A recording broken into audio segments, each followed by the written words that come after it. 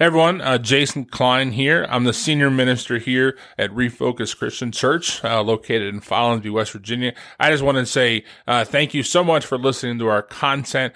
Feel free to share or like or leave any comments you have. We're always looking to engage with people. What are some questions you have? What are some things that you might be learning? And at the same time, if you want to know more about us, check us out at refocuschurch.com, which also has a link to our Facebook there. And so it just has upcoming events, things that are going on, sermon series that we're in. So once again, thanks for being a part of this. Thank you for listening in. And as always, please feel free to share and comment or like, because we want to make sure that we're trying to reach as many people possible with the good news of Jesus Christ. All right. Have a great day.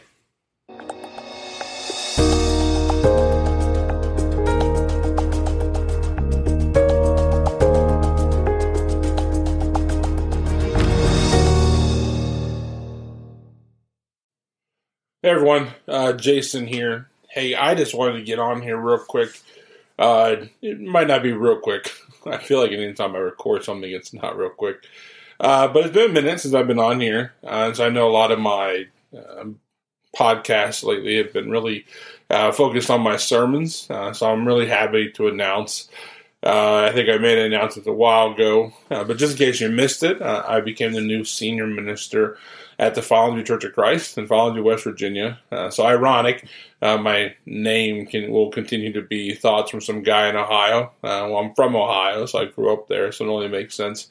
And honestly, Follansbee is literally right across the way. It's not that far, it's like one bridge. That's the difference between here and Ohio. So I feel like my heart's still in Ohio, still a Buckeye fan, all those fun things. But one of the things that we've really been talking about lately as a church, on the last couple of weeks, we did a series called Our House. And if you look at the podcast, you'll see them there. But we've been really looking at kind of what the church looks like internally. So it's kind of an inward look at us and who we are, what God has designed us to be, and what He desires of us. And so the four key elements there were community, commandment, commission, and then collaboration. Collaboration is the one week that you're not going to have available. We had some issues with our recording of that. But collaboration was just the idea of working together as a body, right? Everyone has a purpose. Everyone has, there's a reason if you're part of a church, whether yours or this one or another one, whatever that is, there's a reason you're there. There's a unique set of gifts and talents that you bring to the table. And so one of the reasons we've been looking internally at ourselves is because a lot of times I think we just have to clean house a little bit, right? My wife and I recently moved from Columbus, Ohio to Follansbee, West Virginia, and in the process of moving, there was a decent amount of house cleaning that went on. We ended up throwing away so much stuff before we moved.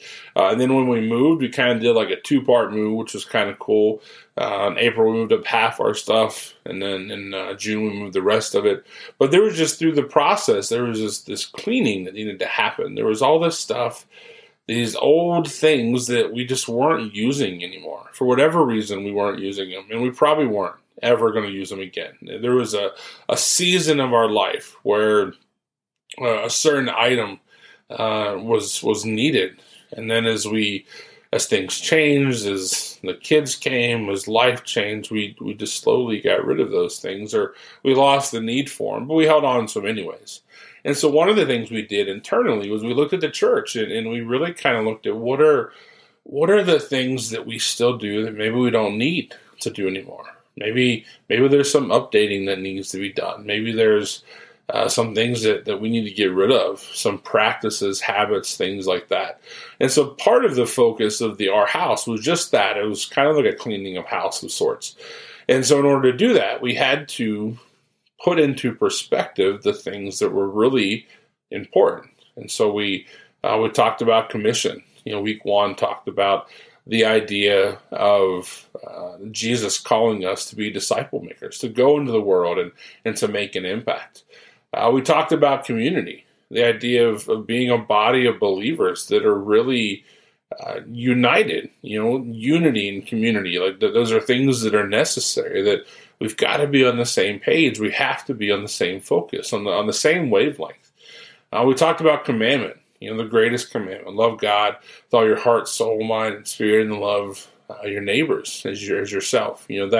That's something that drives us. And then we talked about collaboration. The idea of working together, not only internally, but externally as well.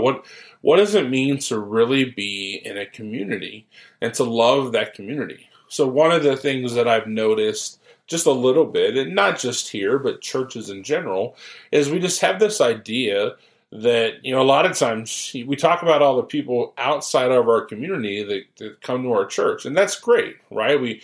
They're from here, they drive this long and all this stuff.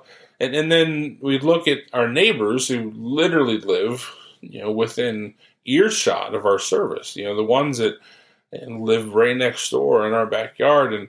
And we're sad, or we should be, I think in my mind, we should be a little upset that our community is not part of our church. And listen, there's different reasons for that. There's belief systems. Some people just don't go to church. But if a church is in a community, you would hope that the community at large would want to be a part of what's happening.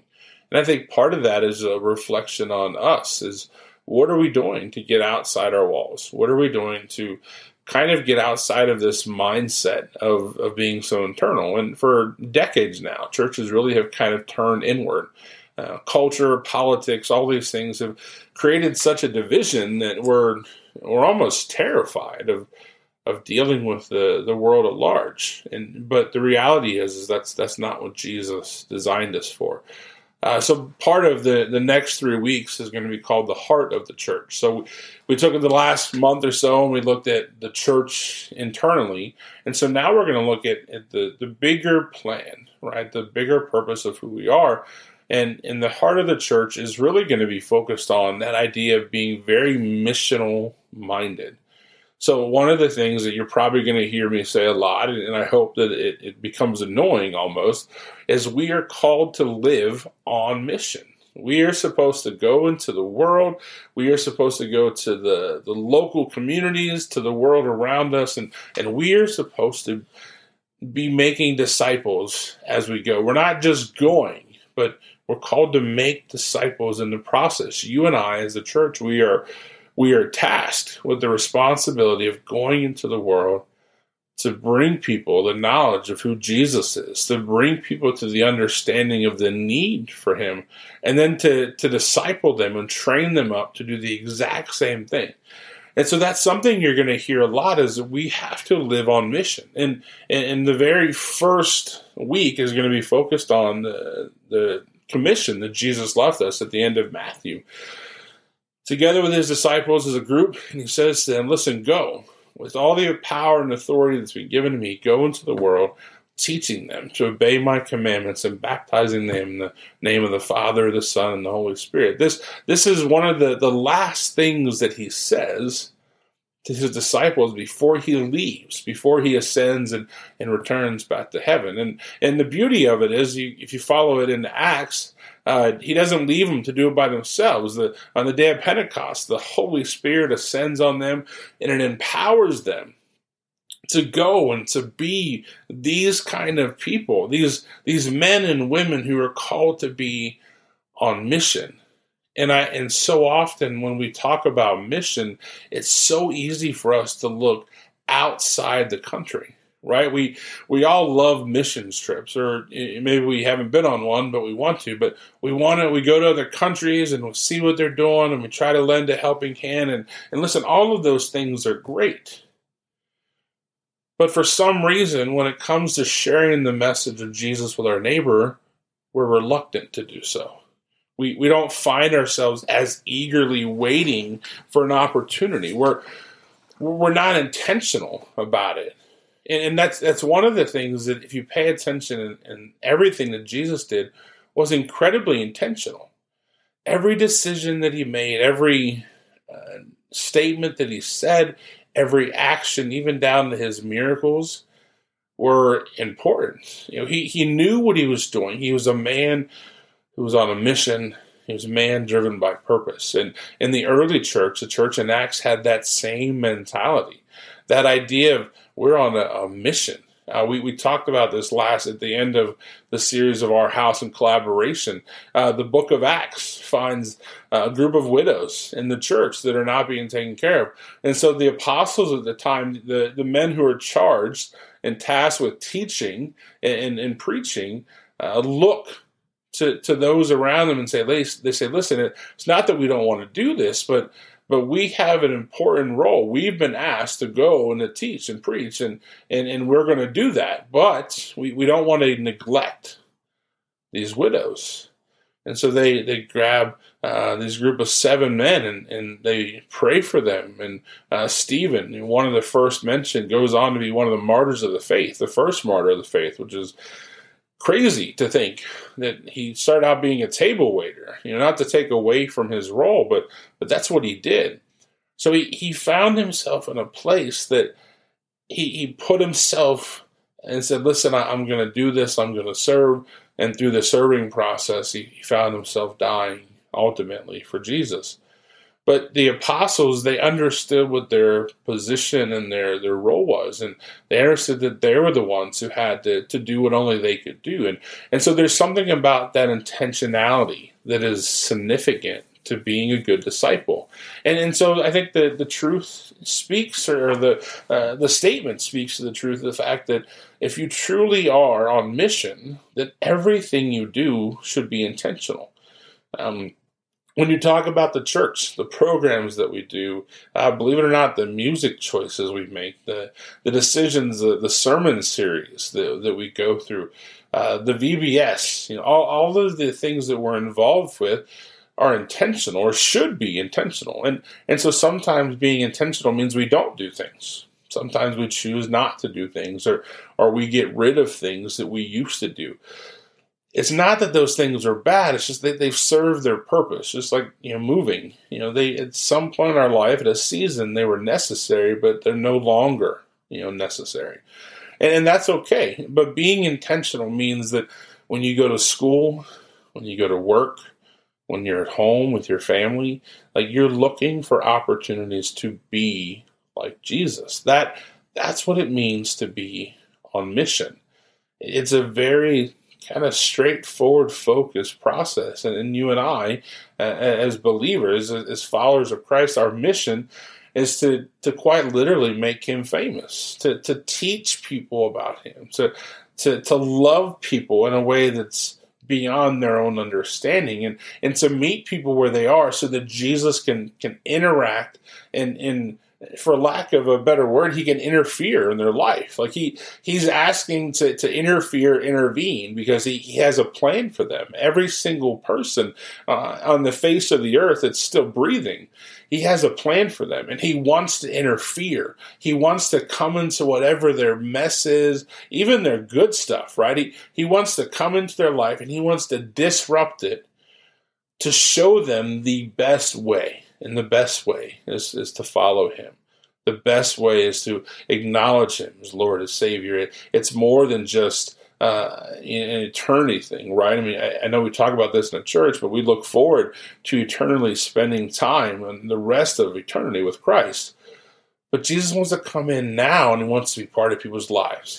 He wants to take that multi-million-dollar investor, and he wants to give him a heart for the lost and the broken and the hungry and the widows. The man or woman who invests all their time and money in building their kingdom, Jesus wants to change them to build his kingdom. He wants to take that young man struggling with, whatever addictions he might have, pornography, drugs, alcohol. He wants to step in, and he wants to intervene in that young man's life, and he wants to take it, and he wants to turn his life around, and he wants his struggle to become his testimony. Right? That's what Jesus does. He wants to come in, and he wants to interrupt your life because he knows what's best for you. He created you. He was part of the process of your creation. He knows all of your ins and outs and quirks and good and bad, and he wants to take that and use that for his glory. And part of that process comes from us. That's where you and I, as Christians, we step in and we say, all right, God, who is it in our lives that needs you? And the answer is everyone we come across. But the bigger question is, who is it in my life today, right now? Who have you put in my path? And how can I love them? How can I show them you? How can I be the best version of you for them? That's what it is to be on mission. The goal is not just to bring people to Jesus for eternity, but the goal is to bring people to Jesus to create more disciples so that then they can in turn go and do likewise. I mean, that's the mission, is to replicate ourselves over and over and over. We do this through our kids. We do this through our relationships with our wife and our husbands, relationships with our parents. We do this with the relationships we have with our community. All of that matters. And so part of being on mission is being very intentional, incredibly intentional. Like I said, Jesus, everything he did, every step that he took. I mean, if you look, there were times when he could have gone back to Jerusalem and he didn't. It took him longer than normal. And he even says it, my time has not yet come. He knew, right? There was times, and I talked about this earlier with someone that, he found time to rest. He understood the necessity of prayer and rest because he had a lot on his plate. He had a lot he was trying to accomplish. He picked the 12 apostles, the early disciples. He picked them intentionally. He didn't just find the first 12 high-ranking officials of the religious leadership of the day. He found, quite honestly, probably some of the worst people of his day that outsiders would have questioned what he was doing. But he was incredibly intentional. When you look at the fact that he used Paul, a man who is such a zealot for the Jewish law, and becomes a follower of Christ and changes his ways. I mean, this man went from being a Christian killer to a Christian martyr. I mean, but God chose him. Like, that was intentional. His Paul's dual citizenship as a Roman and a Jew would be pivotal. His understanding of the Gentile culture, his ability to walk into other cultures with other gods and to speak to the fallacies of their gods and to show them the truth of the one and only true God. I mean, Paul's knowledge, Paul was specifically, it was intentional. You understand that. It wasn't a mistake. And so here's the thing. If you're part of the church, it's not a mistake. If you're part of a family of believers, a community, it's not a mistake. God has put you there for a reason. There are people in your life that only you will ever be able to reach. That's how intentional he is. But it requires you to ask that question, God, who am I discipling? Who am I called to reach? And when he says your neighbor, it literally means your neighbor and everyone. I mean, it captures the whole run of the word. You are called to be a disciple to those that only you can be a disciple to. Maybe you haven't figured that out. Maybe you're still trying to figure out where you fit. Maybe you just joined a church, or you're looking to join a church. Listen, the greatest purpose, and I say this unashamedly, the greatest purpose that you can have in this world is to be a disciple maker for Christ, to walk into people's lives and to show them a better way to live. It's not about being superior or having better morals or all those. It's about walking into someone whose life is broken and saying, let me show you the one who can fix it. It's about giving people purpose. And that's what being on mission is. Not only does it give us purpose, but when we are intentional and we help others to become part of that same mission, it gives them purpose. It defines for them something greater than themselves. And that's the series. The next 3 weeks we're going to be looking at it. The heart of the church is what is the mission that we are called to, and how are we doing it? How are we living it out? What challenges are we overcoming? What what lives are we changing? And more importantly, where does God fit into all of that? If we really truly call ourselves His followers, then the only thing we can do, the only acceptable outcome, is that we create other followers. That's what you and I, that's what being a disciple is. And that's what being a disciple maker is we are called to teach people about Jesus, to bring them into the community. Jesus said it himself, to baptize them in the name of the Father, Son, and Holy Spirit, to offer them the same thing that we've been offered. And all of that comes from being incredibly intentional. There are no accidental followers of Christ. Never happened, never will. Keep that in mind as you go throughout your day, as you're involved in sports with your kids or school events or your job, whatever. Become intentional about what you're doing. Pray for God to show you people, even if it's just one person that could use you today. One person that needs to see Jesus through you in their life today. I'm excited for this next series. I'm excited as we come in to the summer at the church and all the things that are be going on. I'm excited for the next couple of series, actually, because I think a lot of it's just going to be really challenging to us. And as we continue to grow, as we continue to move forward, I know that if we can stay on mission, and if we will invite God to be part of that mission with every part of our being, at the front, at the top, at the back, at the bottom, whatever. As long as we are surrounding ourselves with Him, as long as we are staying in touch with Him, I'm incredibly excited to see what He's going to do next. So yeah, with that, just be intentional today. Really, really strive to be intentional. And pray. I went to a church.